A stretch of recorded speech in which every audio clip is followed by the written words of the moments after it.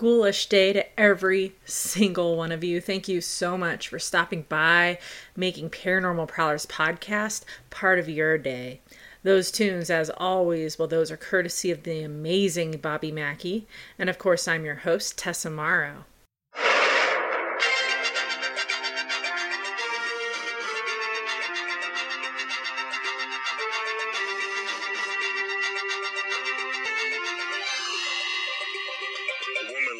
Death from an 8th floor window at the Cecil Hotel, 640 South Main Street, early Sunday morning. Her body landing on the second floor roof in the light well of the building. A woman plunged to her death from a 7th floor window of a downtown hotel yesterday afternoon, her body landing atop the hotel marquee above the heads of pedestrians on busy Main Street. Authorities suspect a 28-year-old man who died Friday on Main Street in downtown Los Angeles may have plunged to his death from a Skid Row hotel. A Los Angeles County coroner's spokesman said Saturday the man was pronounced dead Friday at 5:05 p.m. outside the Cecil Hotel. Missing from his home, 912 Strand Avenue, Manhattan Beach, since last Saturday. According to police, W.K. Norton, 46 years of age, was found dead in a hotel room at 640 South Main Street yesterday morning. A number of capsules believed to have contained poison were given by police as evidence that Norton had ended his own life. The capsules were found in his vest pocket. Norton had been dead apparently only a few hours when found by a maid. He registered at the hotel, according to police, last Saturday as James Willie of Chicago. A young woman plummeted to her death from the 9th floor of a Main Street hotel Friday night, killing an elderly man strolling on the sidewalk below. Police yesterday identified the body of a man who fell from the 7th floor at 640 South Main Street as that of Robert Smith. This is CBS News, Los Angeles. An autopsy of Canadian tourist Eliza Lamb's body failed to determine whether she was killed or died accidentally in a giant water cistern on the top of downtown Los Angeles hotel roof. A young woman plummeted to her death from a 9th floor of a Main Street hotel Friday night, killing an elderly man strolling on the sidewalk below. Mrs. Pauline Otten, 27, had been discussing marital problems with her estranged husband Dewey, 32, in the Hotel Cecil. Officers said she leapt or fell from the room when her husband went out to dinner. At first, police thought Mrs. Otten and George Giannini, 65, might have leapt out the window together, but they found the man had his hands in his pockets and his shoes still on. If he had fallen 9 stories, the impact would have knocked his shoes off. Los Angeles Times. Raul Enriquez, a hotel night clerk at Cecil, said a man he is certain was Ramirez lived in a 14th floor room for several weeks in late July and August. Enriquez, 36, who lived in a room on the same floor, said he had a few brief conversations with Ramirez and said Ramirez told him he was from Ciudad Juarez, Mexico. He said the men did not know each other by name. He said Ramirez liked to play rock and roll music on his hotel room radio, and judging from odors Enrique could smell, was smoking marijuana. His throat slashed. Louis D. Borden, 53 years of age, former sergeant in the Army Medical Corps, was found dead in a hotel room at 640 South Main Street. Investigating officers, finding a razor by the body and farewell notes, reported that Borden ended his life because of ill health. Officials of the Hotel Cecil said she had registered as Margaret Brown of Denver when she checked into room 704 a week ago. Hundreds of spectators gathered as firemen and ambulance attendants put up a ladder to the marquee and lowered the body. Shortly afterward, police were called to the lobby of the Philharmonic Auditorium to aid a man who had seemed to be hysterical, and they said he told them he had been unnerved by witnessing the woman's death. Grace E. Magro, 25 years of age, died early yesterday in Georgia Street Receiving Hospital. Police were unable to determine whether the woman had fallen or jumped from the hotel room. Telephone wires ripped from poles in her descent were entangled about her body. The officer stated that M.W. Madison, 26-year-old sailor of the USS Virginia, who was the woman's companion, was sleeping at the time of the occurrence and could give no explanation for the woman's action. W.K. Norton, 46 years of age, was found dead in a hotel room at 640 South Main Street yesterday morning. A number of capsules believed to have contained poison were given by police as evidence that Norton had ended his own life. The capsules, police said, were found in his vest pocket. Norton had been dead apparently only a few hours when found by a maid. He registered at the hotel, according to police, last Saturday as James Willies of Chicago. The Cecil Hotel, considered by many to be one of the most dangerous hotels in downtown Los Angeles. Many deaths have taken place here, from countless suicides to murders to freak accidents and so much more. It was a safe haven for serial killers and the lowlives that are the scum on the bottom of Los Angeles' shoes. It wasn't supposed to be like that, though, really. It was built with dreams that upper-class folks traveling through would stop by and stay. Cecil was built in 1924. The cost to make this large structure that's so notorious to this day was a mere $1.5 million. Today, that's close to $24 million. On the outside, it looks like an inviting place. It's, in fact, beautiful, some may even say. It has glass-stained windows, a marble lobby, and so much more. But people who have stayed here were in for a very sad surprise, especially in most recent years. Word is, as soon as your feet leave the hotel's elevators, you're going back into time, like into the 60s and 70s. The Cecil's success was short-lived. Within 5 years of opening their doors to the public, the Great Depression hit the United States, leaving many people unemployed, homeless, desperate, and, well, depressed. By the 1930s, Skid Row was in full bore, the most dangerous area around, and that's no easy feat. Home to thousands of homeless people, Skid Row's home to prostitution, drug dealers, parolees, ex-convicts, rapists, murderers. Somebody you definitely don't want to bring home to mom or dad. Skid Row is one of the largest homeless populations since the 30s in the United States.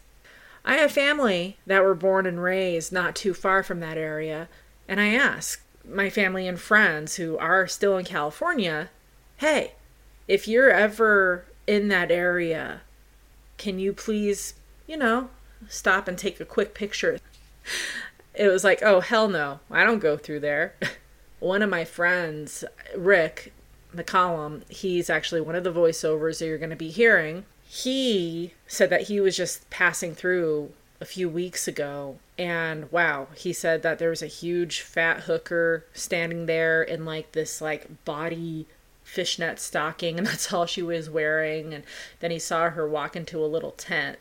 And so it's still very much a happening place for sure. And it's unfortunate too. I mean, this place, it had so much potential. You go into so many places in Los Angeles. I lived in California for several years, both in northern and southern. And actually, California is my number one state of listeners. I have so many cities listening, and I truly appreciate it. But there's so many neat places in California, but then you have places like Skid Row, and it's unfortunate because, Cecil, along with several other hotels and businesses, never stood a chance when the Great Depression hit, and they're still stuck in limbo. Skid Row costs Los Angeles well over $5 million every single year. Well, in 2014, the hotel is sold for 30 million big ones, a little over 34 million today. They shut down for renovation, but, while they were working on it, coronavirus hit nationwide, and it was a devastating blow for not only the people, but as we all know, businesses as well. Work was brought to an abrupt stop and suspended indefinitely. Well, word is that they are throwing elbow grease back into it, and rumor has it that it should be back up and running a little past October of 2021. So that's just a few short months away. Is this accurate? I don't know. I have no idea. I guess only time will tell. If it does, I will update you folks in a future episode. And if they do open and operate to the public again, will people dare step foot back into the Cecil? I mean, with reviews like, "Cockroaches! Beware of the cockroaches!" I felt like I was in a room that could have potentially been infested by invisible bugs. There was a tranny in the lobby and cigarette burn in the sheets. I've stayed at better hotels in Malaysia. Do not stay here. It is extremely overpriced, the staff is rude, and the rooms are dangerous. While I stayed here for a weekend, our sink actually fell off the wall and broke into pieces just because I barely rested my hand on it. It obviously wasn't installed properly and is a safety hazard. We also found hair in the shower that wasn't ours and dirt in the beds. There is also a 2-person minimum for the rooms, and it is strictly enforced and checked at the elevator at all times of night. Worst dirty hotel ever. Even a cheap hooker wouldn't go to this dump. Holy crap, what a shit show. This place is disgusting. I called my travel agent and out in 20 minutes. So I checked into my room, only to realize there was no toilet or shower in my room. But the public toilet and shower down the hall, oh my word, absolutely gag-worthy and disgusting. So I traded up for $20 more to a room with both. But when I got in there, the sheets were soiled. There was some type of unidentified bodily fluid all over the sheets. My word. Once I stepped off the elevator, I knew I was in trouble. I was alone with my 2-year-old. We stepped into a hallway that made me think we were stepping back in time. Paint peeling, tiles all jacked up, shared bathroom that was nasty, and the room. I walked into a bed and a sink. The bedding had holes and stains. There was no AC in the midst of July. I cracked the window to get some kind of air and heard the lovely sounds of a woman screaming down on the street. Everybody needs to have a Cecil hotel experience once in their life. When they're so broke that they'll stay at a place so bad that a woman died in the water tank and nobody noticed for weeks. Cecil is where the city sends the homeless people when they are trying to get them off the street for a few days. So, even if the hotel is clean, the problem is that you don't know who's going to be in the next room or down the hallway. This is often the problem in a cheap hotel. Not the hotel, but the other customers. Don't touch anything in there, or you may get AIDS. The room was, at the juncture, exactly what we expected. Dirty, tiny, thin walls, about a foot around the bed. Our room did have a bathroom, which was a nice surprise, but honestly it did make a bit of difference because we were living in a goddamn nightmare. This is one time to not up the fuck. Don't stay at Hotel Cecil. Just don't. Find a nice youth hostel or in the right weather, an alley. You'll be better off and would have saved your dignity and $35. Run from this place. Piles of human feces by your bed. Again, only time will tell. Former residents claim the carpet was sticky and dirty, dusty and grimy, and apparently the place had bed bugs. I was severely bitten by bed bugs all over my body, even my eyes. Fuck this hotel. I beg you to stay away. One of the hotel's former general managers says that out of the 10 years she was there, that thousands of 911 calls were made from Cecil.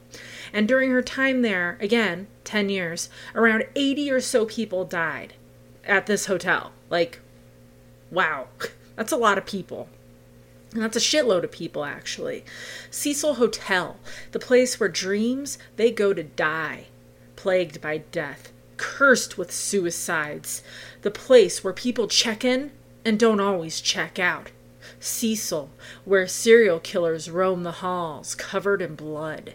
Shit is about to get real. Let's rewind a little, though.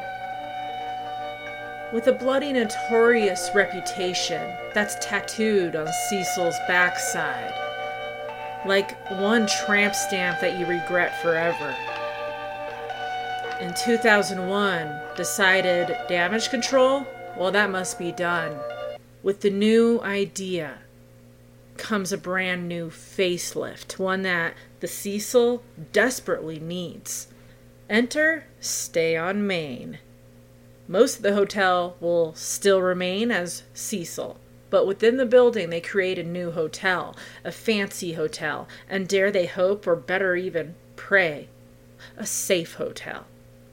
The Cecil and Stay on Main have separate lobbies. The rooms on floors 4, 5, and 6, those are completely redone. A fresh, vibrant, beautiful orange is painted all over, screaming, happy! New bedding, the whole shebang, right?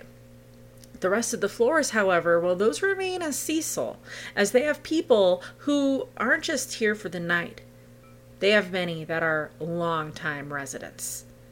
Like, this is home. Not just coming, and staying for a few days and leaving. I mean, they've been here for several years. With Stay on Main, ratings, they suddenly go up. Yes! Well, hold on. Don't get too excited. Ratings may have gone up for a little while. I mean, I get it. People, they're checking in, and guess what? They're checking out, baby. Well, not all. It's actually Stay on Main that Elisa Lamb checked into. And sadly, as we all know, she never checked out. You'll hear more about her and her sad story in just a short while. Now, as we know, she was not the only one to die here at the Cecil. The first known deaths occur in 1926, shorter than 2 years after they opened their doors to the public. Now, I get it. People, they check into hotels, and whether it's from a suicide or, hey, maybe they have an accident, or maybe they're older or are sick, and stuff happens. We all die. We're all gonna die. No one's escaping this. But it just seems like death is gravitated towards Cecil. So 2 deaths in 1926. William McKay, he's a minor, who was staying there, and he dies. And a man, H.W. Simmons. Cecil was his home for several years. Well, he dies from heart disease. The following year, the Cecil sees its very first known suicide.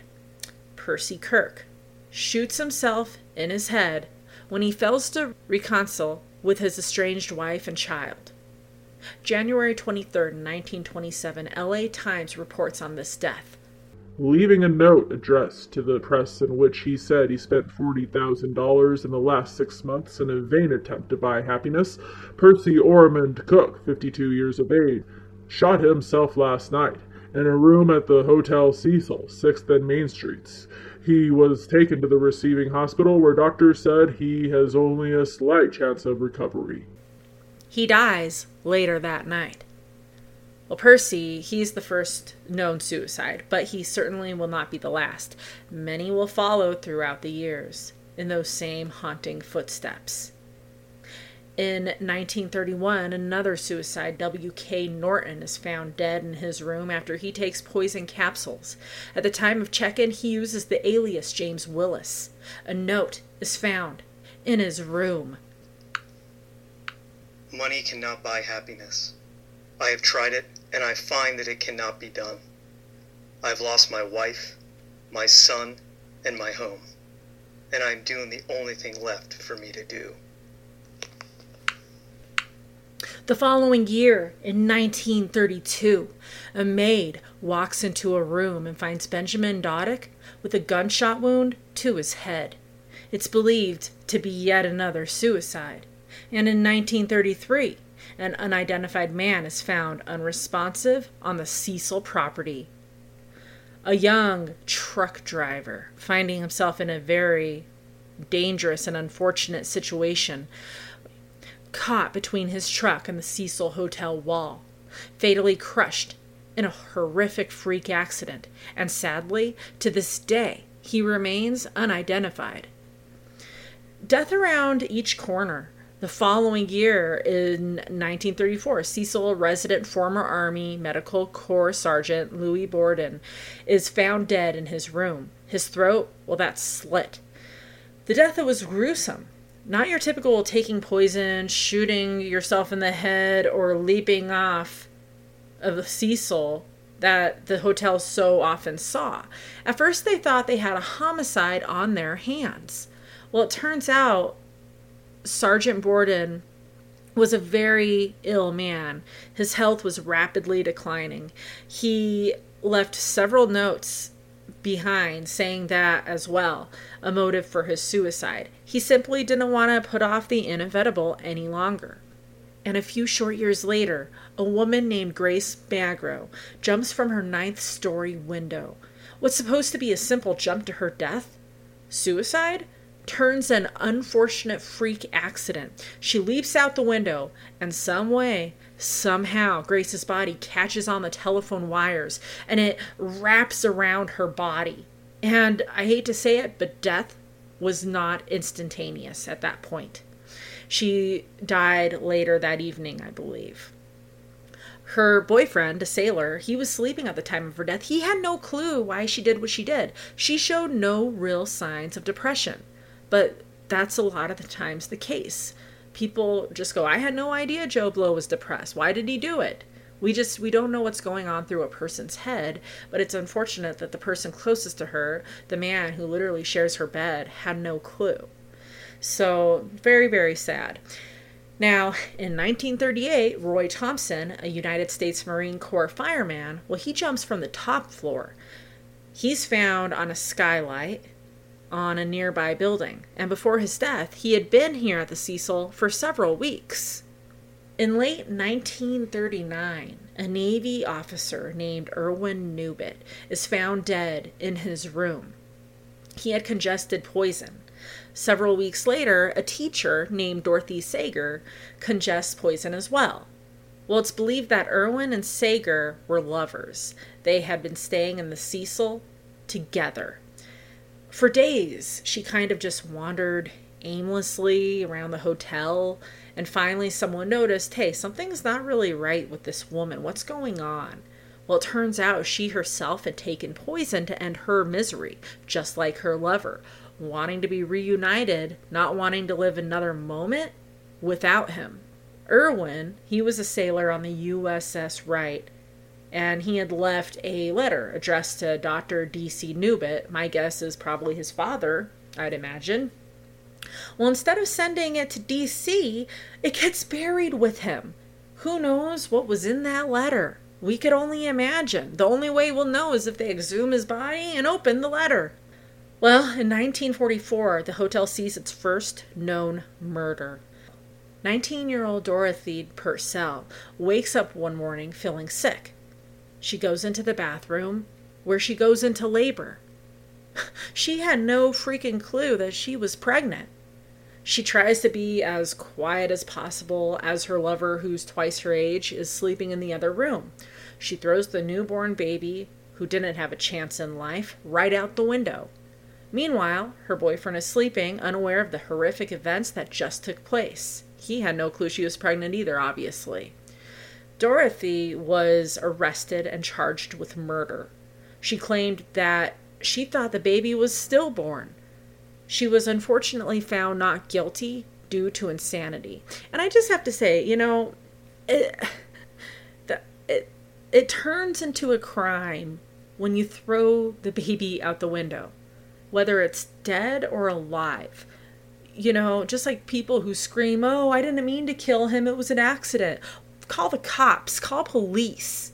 Don't go bury the body and hope it's never found. That is a crime then at that point. And same with this, she didn't know she was pregnant. Even if it was alive, she could have took it to a fire department or a hospital or something. So, I don't know. That kind of stuff just really gets to me. It's like, how about you just... Somebody call security! In 1947, a man named Robert Smith jumps from the 7th floor. In 1954, Helen Gurney checks into the hotel with the alias name Margaret Brown. 1 week of her being there at the Cecil, she jumps out of the 7th floor, landing on Cecil's marquee. And a few years later, in 1962, a woman named Pauline Otten meets with her estranged husband at her 9th-story room. They're talking, but it turns into an argument, hence the estranged part. Sick of yelling and fighting, her husband leaves to go get some food and some fresh air and some silence. He's sick of the yelling and fighting. He really is. And so is she. She's had so much enough where instead of going out to get some fresh air the safe way, she wants to end the drama completely, and she jumps out the window. Well, this suicide kind of pisses me off, and I'll tell you why. It turns into a double tragedy when down below, an innocent bystander, an elderly gentleman named George Gianni, is minding his own damn business, but sadly he could not be more in the wrong place at the wrong time, as Pauline is falling to her intentional death, mind you. This poor man breaks her 9-story fall. Death is instant. At first, authorities thought this was a double suicide. Are these lovers trying to make a point and, till death do us part and now we're together in death? Like, who knows? But it's just so unfortunate that somebody else had to die, Further investigation, they realized, okay, this is not the case. First of all, I believe witnesses were there. They saw the man. But also, Gianni, he had his hands in his pockets and he has his shoes on his feet. They thought that if you're falling from that far up, your shoes would probably come off. Your hands certainly would not be in your pockets. I mean, it's really just a heartbreaking case.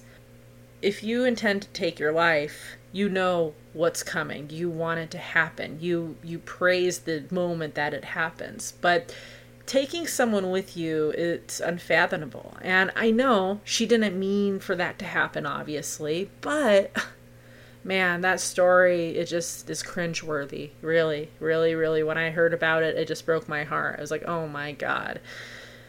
So that same year, Cecil sees yet another suicide when Julia Moore leaps out of her 8th-story window, landing on a 2nd-story interior light well.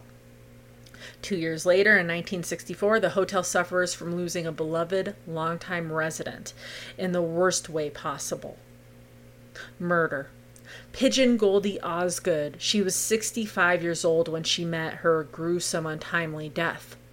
She was a retired telephone operator. She moved into the Cecil in 1958. She absolutely loved it there. It was truly her home. Yeah, it might not have been the safest place, but she was comfortable there. She enjoyed her retirement being there. One of her true loves was watching and feeding the birds. She had a routine schedule. Like clockwork, every single day she would walk the short distance from Cecil to Pershing Square. Always seen wearing her Dodgers hat. That was like an extra limb. Dodgers fan forever.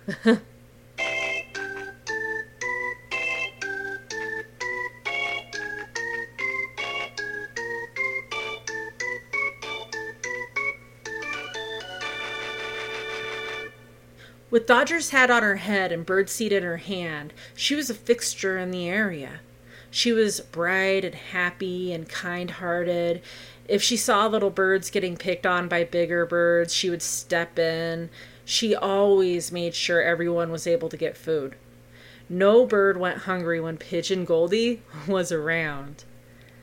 After several hours of feeding the birds, she would go back home to the Cecil and hang out, checking in and hanging out and chatting with her fellow residents before calling it a day and going back to her room. Life at Cecil was good for Pigeon. She had no plans on leaving. Everything was going good and great and grand until one fateful, dreadful day, June 4th, 1964, starts off as any other day.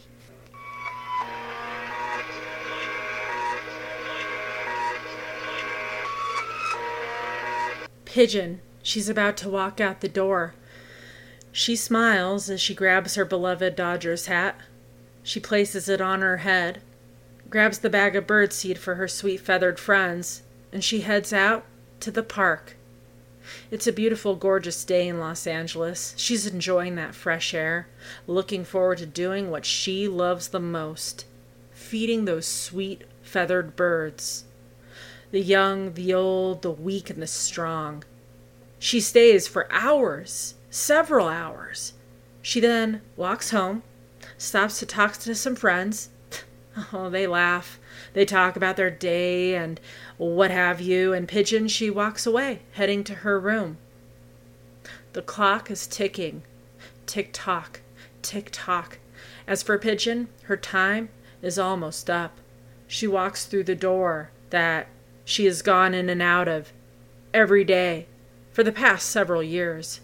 She walks in for the last time. No one will ever see her alive again.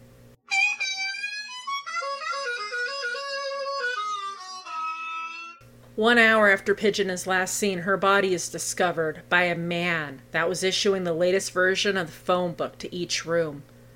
Pigeon, she's lying on the ground. She has a towel tightly wrapped around her neck, and she has been badly beaten and brutally raped. Birdseed is scattered all over the floor. Her beloved Dodgers hat lies beside her body. Is it possible she came face to face with a deadly serial killer? An LA newspaper reports this. A woman was stabbed to death May 16th in a hotel block away from Miss Osgood, also known as Pigeon. Another woman, known for her care of birds in MacArthur Park, was stabbed to death April 29th. It's possible. Here we see two deaths less than a month apart from each other. Both women, they loved birds, frequented parks not too far from one another. They both fed birds. I mean, there was a lot in common, both elderly. 1 week after Pigeon's brutal murder, a man named Jake Ehlinger was found to be roaming in the street right near the hotel, and he was covered in blood. Ehlinger is arrested but soon released. This was before all the advanced DNA and technology that we are fortunate enough to have today. Both murders remain unsolved to this very day. Another murder semi-connected to the Cecil is that of Terry Francis. In 1988, she's found murdered in her home, which isn't Cecil, but just give me a second. She's stabbed to death. 2 months later, her estranged boyfriend is arrested for her murder. They had been living together at the time of her death, but once he killed her, he fled to a killer's safety haven, Cecil Hotel. It is here that he would be apprehended. Just another day at Cecil, baby. Nothing else going on here. In 1963, an Oakland man named Delbert Lawrence jumps out of a 13th floor window, landing in a parking lot behind the Cecil. And in 1975, an unidentified woman using the name Allison Lowell jumps from her 12th floor room. She had been here about 4 days. Allison lands on the 2nd floor roof. And in 1992, an unidentified man's body is found in an alley behind the Cecil.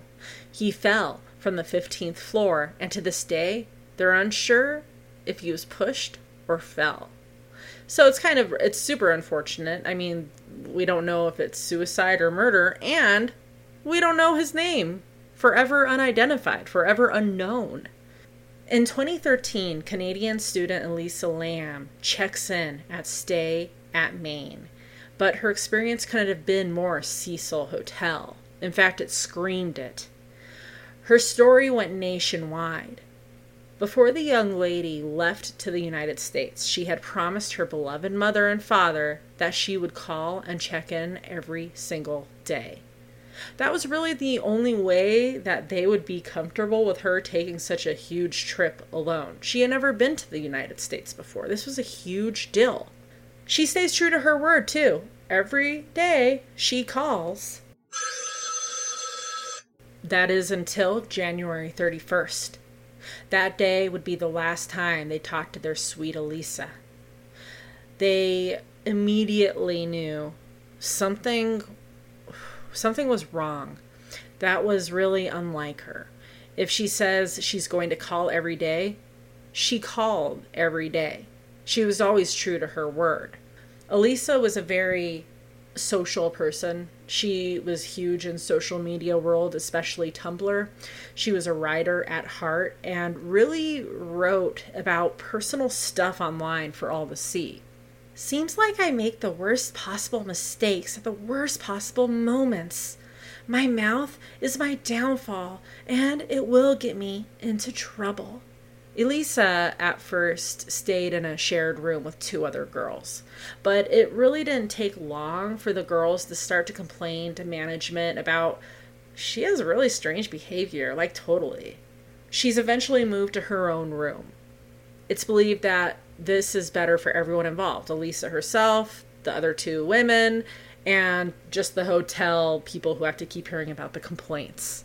As most of us know, at least the ones familiar with this story, Elisa suffered from mental illness. She was on medications to better the situation, but she was very well aware of the issue and that it made her a different person. It seemed like even though it helped her at times, the side effects were wonky and left her feeling really sleep deprived. Bipolar. A few good days followed by weeks of not sleeping. Just 2 days before her disappearance, Elisa Lamb writes the sad note on Tumblr. My laptop screen is brighter than my future. She wrote that January 29th, 2013. Last form of communication is just a couple days later on January 31st. When the day came for Elisa to check out of Hotel Cecil, there is nobody there. There's no sign of her anywhere. Her room, it was checked. All of her belongings were all still there, including clothing, her purse and wallet, and probably the most important thing of all, her medications. Something that she was supposed to be taking every single day. When she didn't come back to claim her things, they were kind of boxed up and put into storage along with other people's forgotten treasures. Her family makes the trip from Vancouver to the States to try to figure out what exactly happened to their sweetheart of Elisa. Where is she? Why hasn't she called? Why didn't she check out? What's going on with her?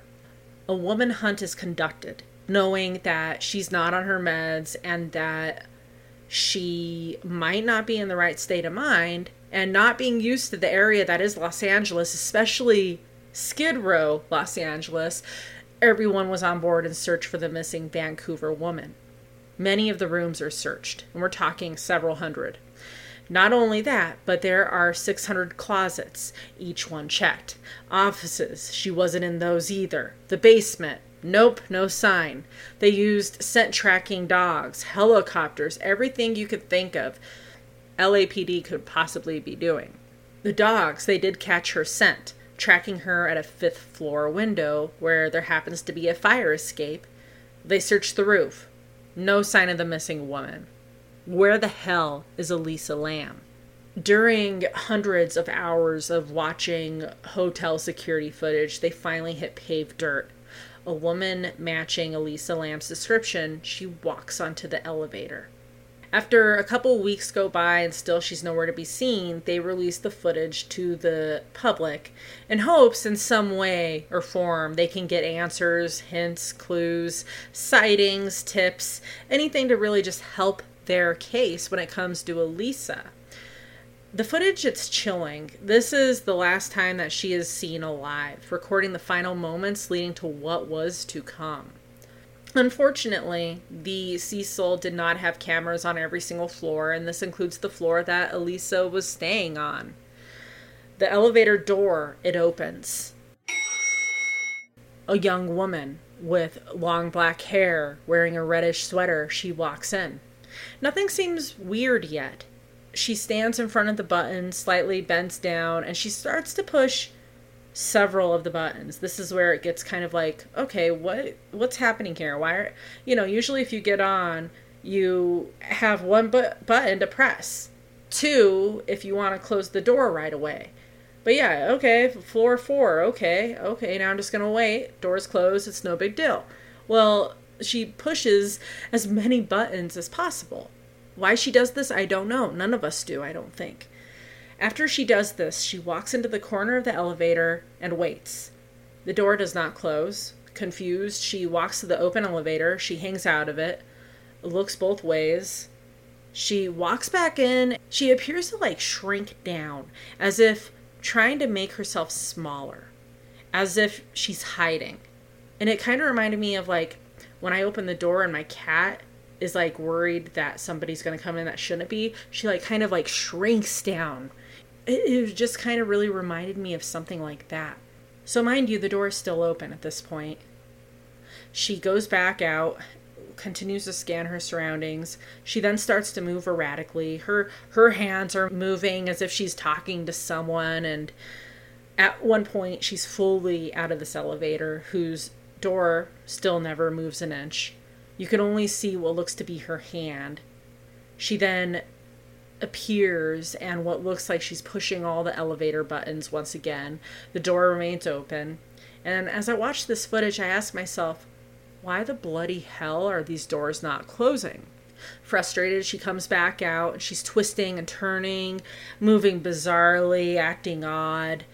When the door remains open, she leaves for a final time. This is the last time we will ever see Elisa alive. And amazingly enough, when she leaves, a few seconds later, the doors close. The door that opens again, then closes. Seems to be working just fine now. So there was speculation. Was it a person on the outside that kept pushing the button so it kept staying open? Preventing it from closing? Was it somehow paranormal or supernatural forces keeping it from closing? Was the elevator having technical issues and just malfunctioning? Someone points out on the Netflix Vanishing miniseries that one of the buttons Lamb was pushing was the door open button. Now, with many models, including apparently this one, once you push that button, the door will stay open for 2 whole minutes.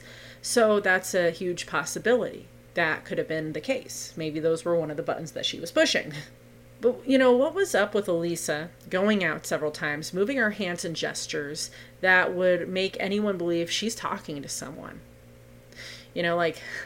Not everybody does it, but the Italian in me, I notice that if I'm getting super stoked and super excited about a conversation, I use my hands. I'm animatedly using my hands a lot more than I usually would be.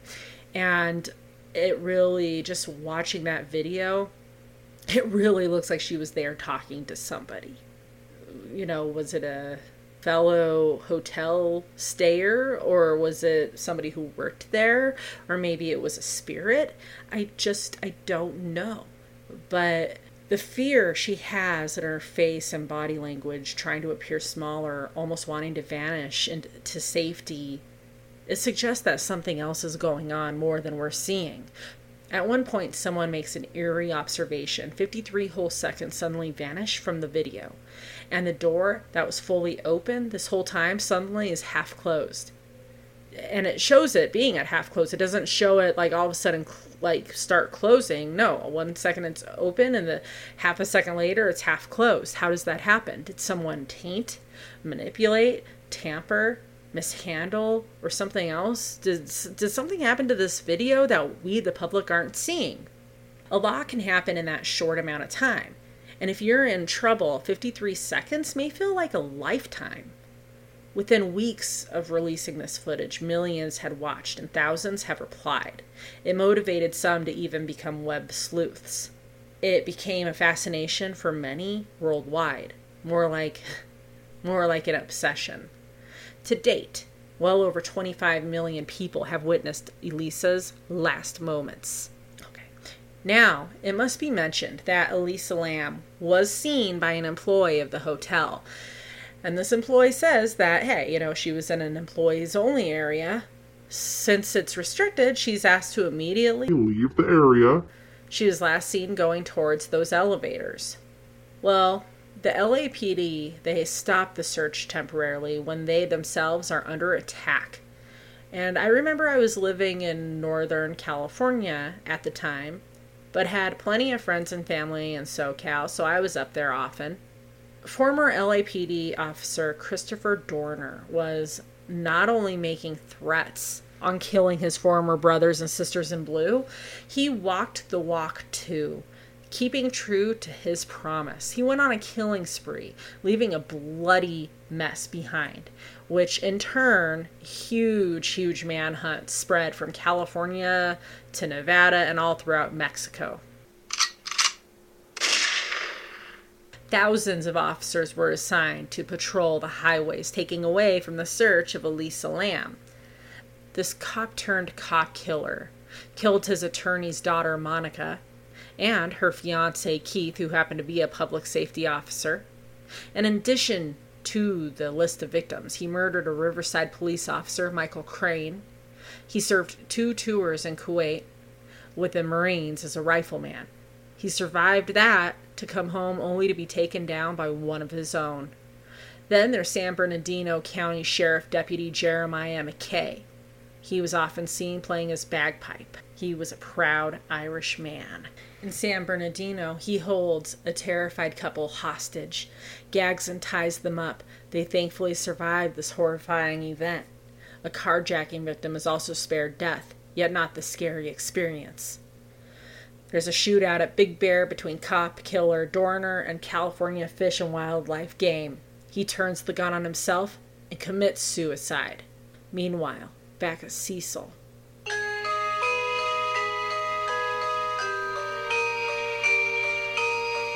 The woman, she walks into the bathroom and, sifted through her toiletry bag, finds her toothbrush. She goes to the sink, turns the water on. It sputters out.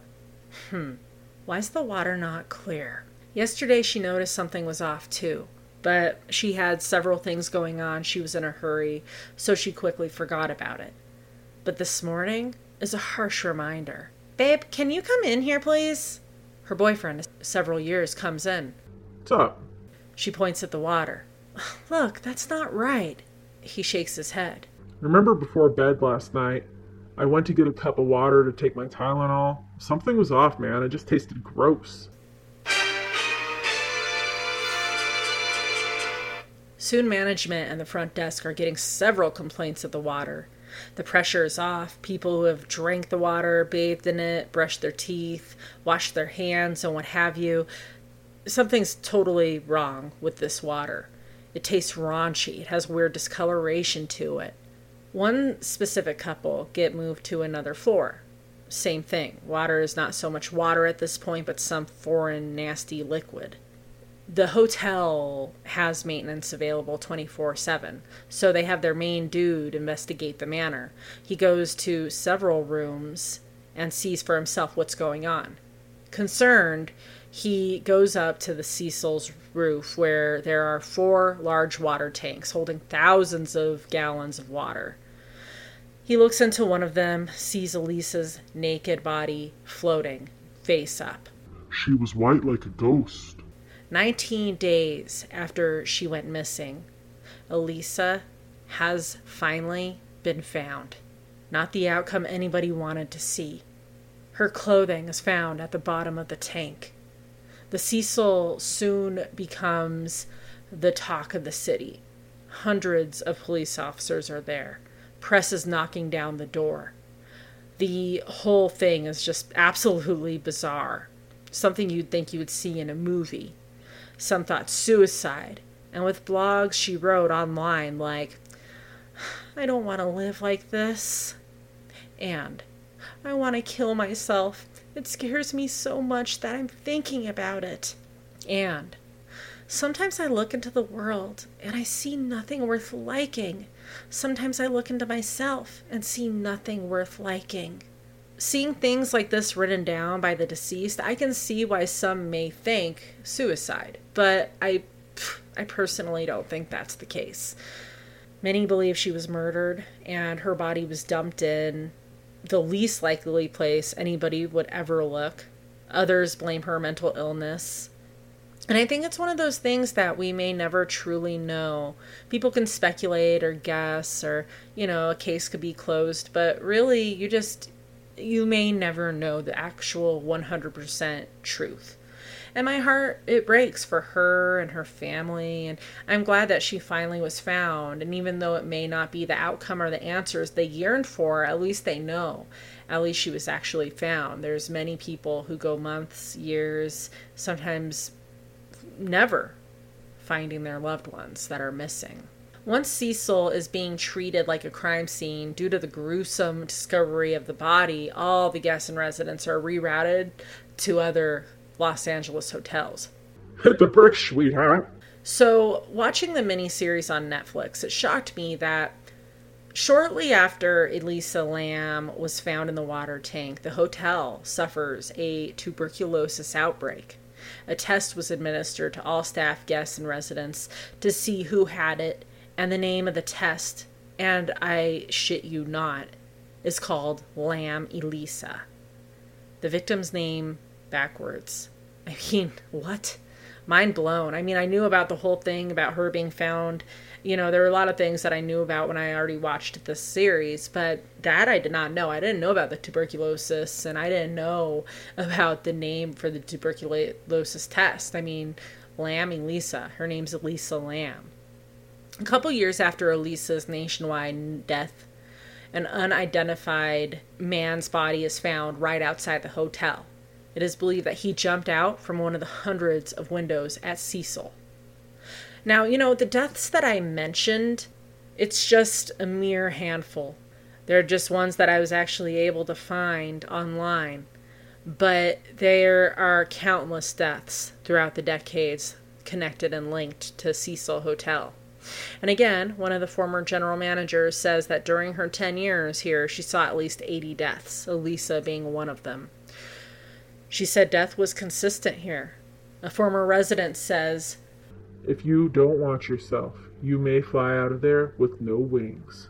Another spooky incident that took place here was back in 1976 when an unstable man named Jeffrey Thomas Pally went on Cecil's rooftop, armed with his rifle, and he starts shooting.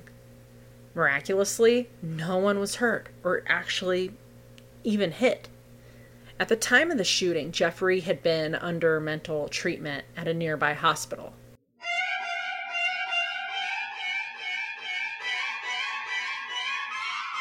The man, he's tall and gangly. He's awkward and somewhat of a loner. He walks to the fridge. He opens the door, pokes his head inside.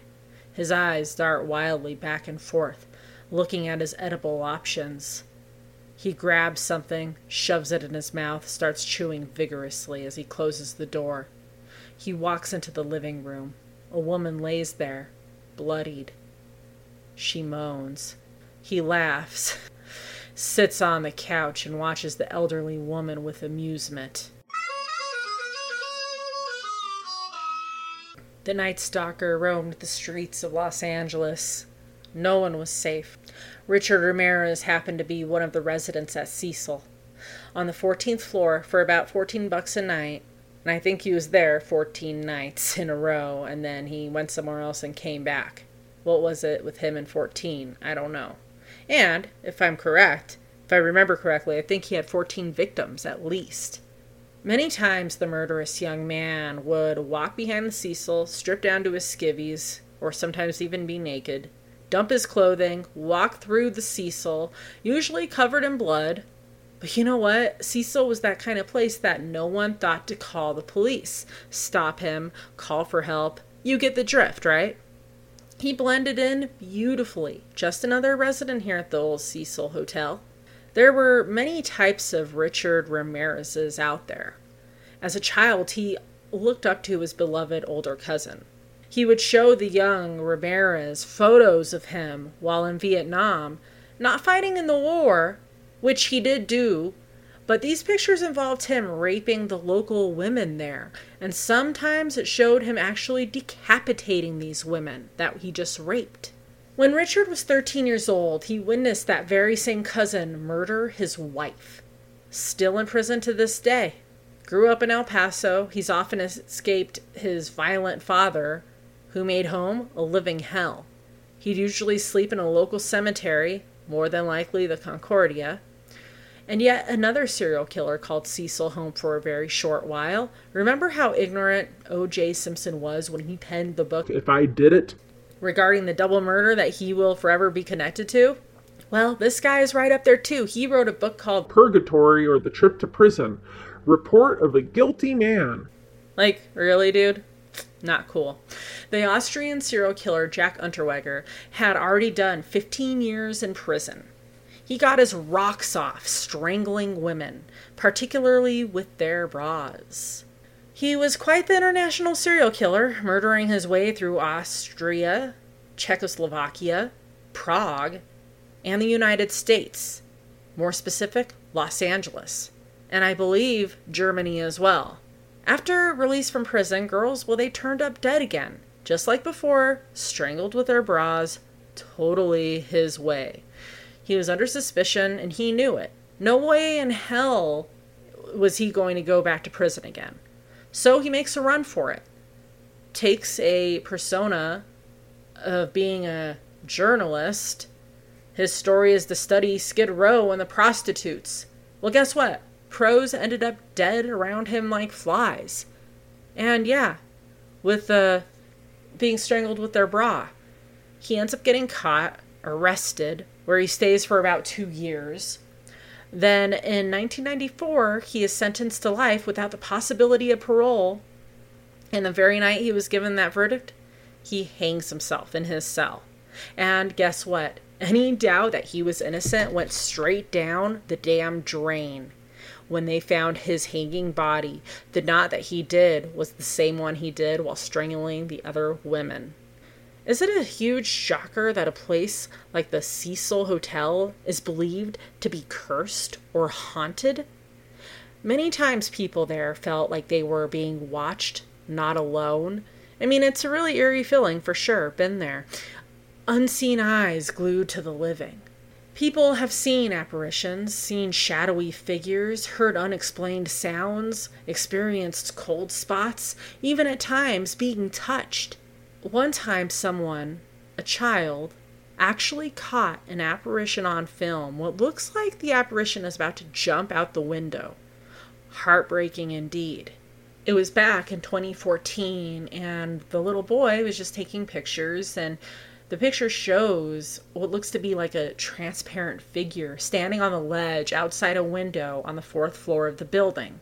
It was widely reported on with newspapers and, news outlets and what have you. And the child told the reporters, "When I looked at that window, it just looked kind of creepy to me. And then I showed my friend, and he kind of freaked out too. It just creeps me out still."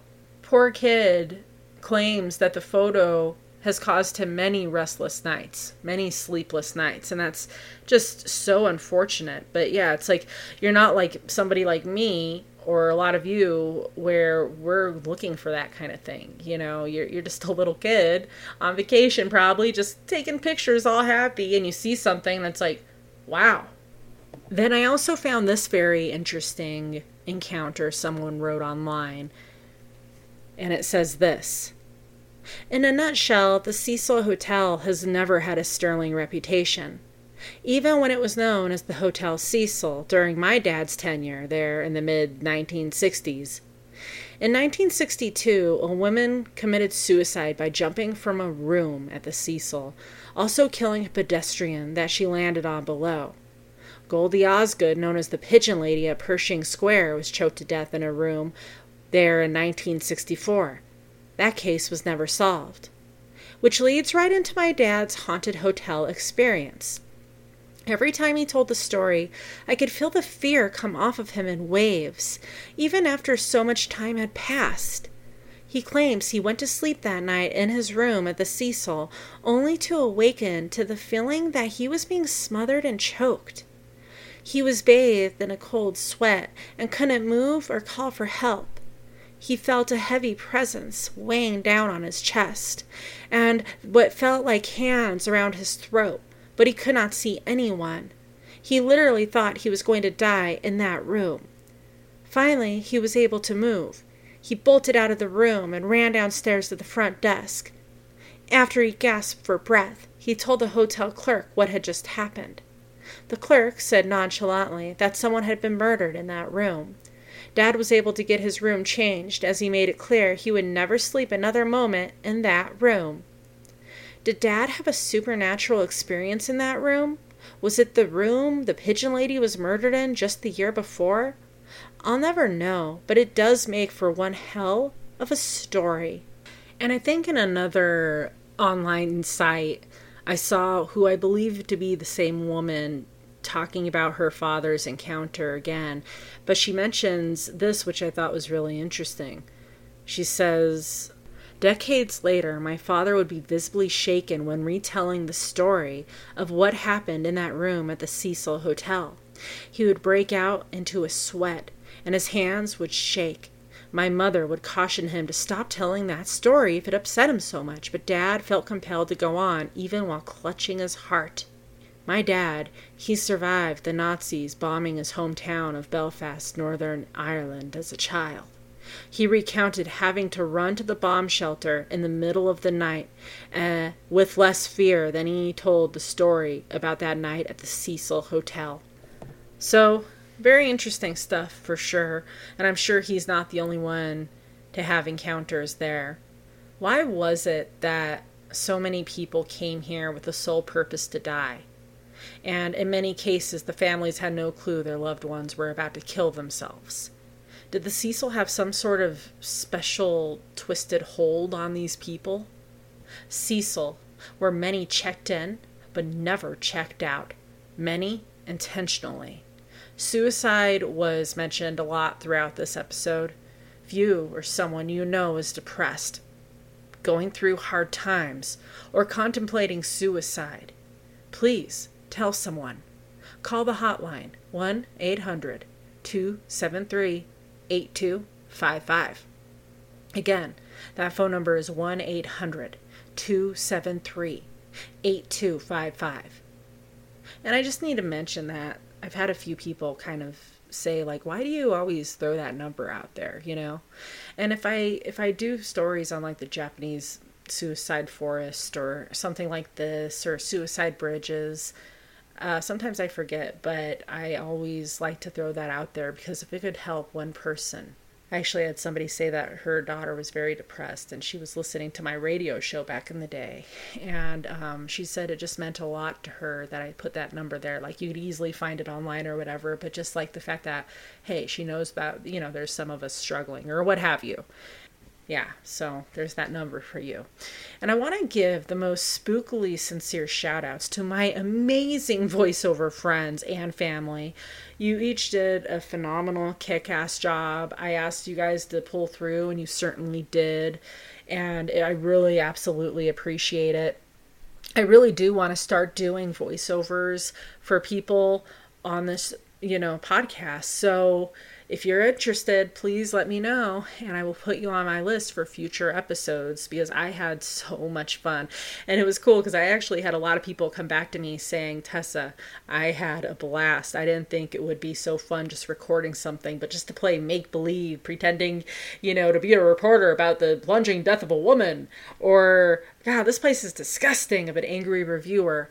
They had fun. It's just something fun to do. It takes a few seconds. You record it, you send it to me, then you're on an episode that people will listen to forever. So there you go. Some of the people are on here more than once, but I'm going to be thanking them from the order they were in.